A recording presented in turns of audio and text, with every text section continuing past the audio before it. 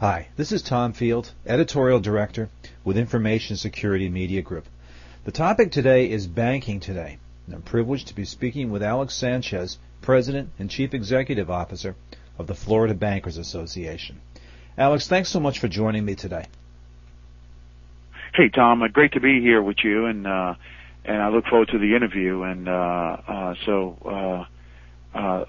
hopefully, informing your audience as to what's going on in the banking industry from Florida's perspective. Well, that's a good place to start. Why don't you tell us a little bit about the association, its membership, and its mission? Tom, we're proud to be announcing, and these days, especially in these days that we're living in, that we're proud to announce that this is our 121st year. We don't take that for granted, but the association was formed 121 years ago in Jacksonville, Florida, and we represent over 400 banks and trust companies throughout the state, and the association has a rich tradition here in our state, and again, we're proud to have been operating so many years, and hopefully another 121 to go. Well, let's get through this next one first, because it's a challenging one for all of us. I know it. Alex, what are the issues that are really of the greatest concern to your membership right now in this economy that we're in? Tom, right now, obviously, the economy's not where we want it to be. Nobody wants it to be where it is right now, and so that's obviously, serving our customers and our banks serving their communities is, job one right now, because everybody wants to see us get through these days so we can get to the other side. And as the Doors once sang, break on through to the other side, if you remember that song. Absolutely. So that we can break through this cycle we're in, get out of it, recover, and get our country back to normalcy again. And I think that, I think there's going to be a lot of issues that we're going to have to deal with as a nation, not just as a banking industry, involving our industry as well, but just overall a lot of issues we have to deal with as a country. But and let me go through some of those. Number one for our industry is, I want people to understand what TARP is, what it really means. It's not the media keeps using, Tom, the bailout, quote unquote bailout word. Well, this is not a blank check with no strings attached, money given to banks by the federal government. Not all banks want TARP monies, need TARP monies, have asked for TARP monies. I think the federal government asked our bigger banks in our nation to take it, no questions asked, whether they wanted it or not. Most of our banks did not. And then for our community banks who are now in the process of applying and receiving, not all of them want it, not all of them need it. And if you do ask for it, doesn't mean anything bad. But it's an investment from the federal government in the purchase of stock of banks. It's not a blank check. So what does that mean? That means that the federal government now owns part of our banks. And our banks have to repay that to buy back their stock. And it's very expensive to do this. So it's not a bailout as many claim. I want to get that out on the table because I think that's important. As far as our nation is concerned, and relating to TARP, banks are making monies. And how do they make money? By lending money. People are saying, banks are not lending money. Well, if they didn't lend money, they wouldn't make money, and they wouldn't survive. So banks are in the business of lending money to their, customers. Now, what got us into this mess, Tom, is many non-bank lenders were lending money in a loosey-goosey way, and banks have always had high standards for lending money and continue to do so today. So, yes, loans are being made. Loans were being made 5 years ago, and they'll be made 5 years from now. But you got to qualify. And many of these non-bank lenders were doing loans without, checking income and all the other things that you need to do to verify that it's a credible borrower. And our bankers are doing that, and I think that's important for our country. It's it's one of the problems. We have a lot of loans being made by some of these outfits that are gone today. The Miami Herald reported that there were 10,000 mortgage brokers in our state who probably never should have gotten that license because some of those folks had a criminal conviction. Wow. And they never should have been allowed to have been a mortgage broker. So I think, these are some of the issues we're tackling. I think as a nation, though, we're going to have to rebuild and there was a song that was sung a few years ago that if you want change, you got to start with the man, or let me add, the woman in the mirror. And we're going to have to live within our means now. And you may be surprised by the head of the banking industry in Florida saying this, Tom, but I can tell you our bankers want their customers to use credit, but they want them to use it wisely and prudently. And our bankers will tell you, give you a reality check and say, look, you don't qualify for this loan. I'd rather have a banker tell me that than have a non-banker lender tell me I qualify when in effect I really don't. That makes sense. And that's the whole point, that our bankers in Florida want to see you buy a home, but more importantly, they want to see you buy a home you can afford to stay in. So, we're going to have to, live within our means. We're going to have to save more. We're going to have to, go back to our parents' values. And it's something that as we were blowing and going and running and gunning here in the last few years, that we may have forgotten as a nation.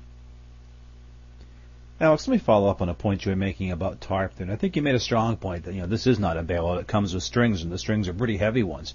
What do you see as Florida institutions' attitude, if you can typify it even, about the government essentially buying a piece of banks? And then there's talk now of this bad bank program we may hear more about next week, where the government would buy up some of this bad debt. What do you hear from your members? Yeah, I think that again,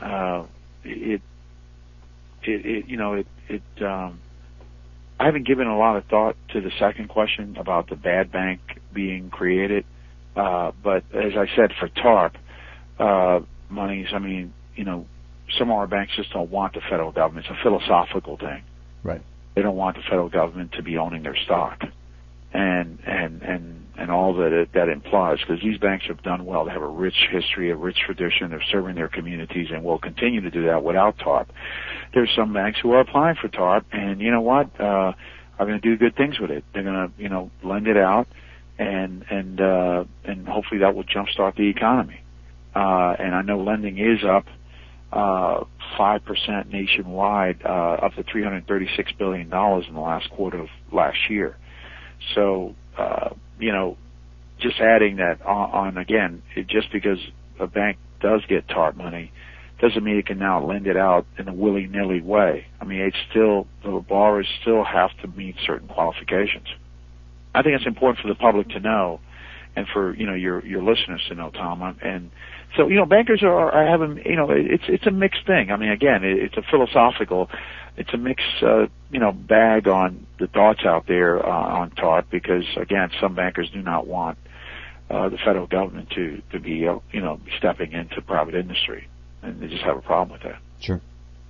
Now, one thing that we've all discovered in the last year or so, and I think a lot of this is the result of these non-banking institutions you were talking about, is that there's a trust issue. There's a crisis in confidence of customers in their financial institutions. What are your member institutions doing to bolster customer confidence? Where are they having some success there? Tom, they're doing what got them where they are, and that is opening their doors every day, serving their communities. No one's running and hiding. No one's hiding underneath a rock. They're visible. And that, I think that's part of the solution to this, is show people, hey, look, I'm out here. I'm on the different not-for-profit boards. I'm helping the community, and life is as normal, to the point of normalcy that we can get, again, during these more challenging and tougher economic times that we're going through right now. And I think that's what we need to see. It's incredible that part of our healing process is. I know people don't put much, some may not, but having the Super Bowl yesterday, it's a great American event, and having it. Can you imagine if it was canceled? Right. People say, "Oh my God, we canceled the Super Bowl because times are really tough." Even if it was just an escape for a few hours, for us, it was a good escape because that's something we've always done every year, and it may remind us that we've been here before. We've seen Super Bowls in other tough years, and you know what? We got through then, and we'll get through now. And I think that's part of the solution is getting back to a normalcy. And we saw that, of course, after 9/11, after our nation was attacked. That part of our challenge was just get back out and do what we normally do on September 12th, September 13th, September 14th. Of course, it was challenging. It was difficult. We didn't know what the future held for us in our war against terrorism. But part of the challenge in our country was to getting back to a normalcy. And that's what our bankers are attempting to do in each community that they serve. Now, we've got a new administration in Washington. What sort of changes do you anticipate for the banking industry coming from this administration in the Democratic Congress? Tom, it may be too early to tell. I think President Obama has picked very good, qualified people for his administration. And it's, I think his administration comes at the right time, a new year, different times that we're in, which means a new president, which is good. So a different look at things, which is always good to have someone else look at things differently. So I think our country is, is change is coming. Change has come, not only in the political sense, but in other ways as well. We're all going to have to look ourselves in the mirror and reevaluate, what it is or we're not doing. So I think my words to Congress is that, take things slow. Usually when Congress, jumps in, head first, usually we have issues that are passed to law that have great unintended consequences. But when Congress, thoroughly mulls over and contemplates and thinks over and closely examines issues, I think you have a better success rate. So I hope that Congress will take the latter route versus the former. Do you expect a fair amount of regulatory change? I mean, sort of historically, we know that the Democratic administrations do tend to lean toward more regulation. It depends on a lot of things. So my words to Congress are, look, the FDIC regulated industries of banks, we are heavily. I think they have so many non-regulated financial providers out there that they do need to regulate. That's barely or hardly regulated, like FDIC insured banks. I think they need to concentrate their efforts on those groups versus us, who we're heavily regulated. No, go ahead, please. Yeah, and I mean, so I think Congress needs to, start with those that are not regulated at all, or just barely. And I think there is a call, and rightfully so, for those financial non-regulated entities to receive regulation. Well, you make a good point, and certainly we've seen instances of that at financial institutions over the last year. But the other thing that comes to mind is the Heartland Payment Systems breach, which just occurred again. It's a business that's a financial institution and deals with critical information, but doesn't have the same types of regulations that banking institutions do. Perhaps this is one of the areas that we see the new administration start to look at. Well, and that's right, Tom, and that's why Congress and our new president need to concentrate on those. I mean, that are not regulated in the marketplace, and certainly FDIC insured banks are. Which is why I think the government told some of our few remaining Wall Street investment firms they will become bank holding companies because they felt that the regulatory regime for FDIC-insured banks was stronger and better and more stable. Yeah.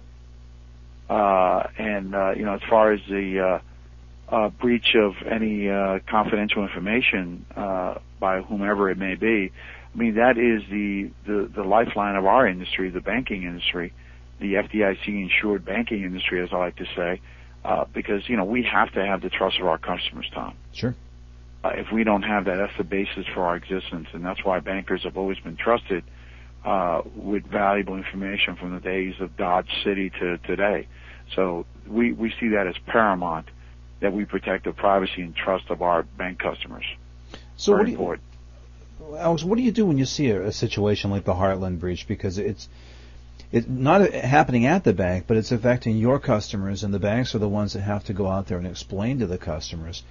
How do they respond to something like this? And what do you think needs to be done to prevent these types of incidents in the future?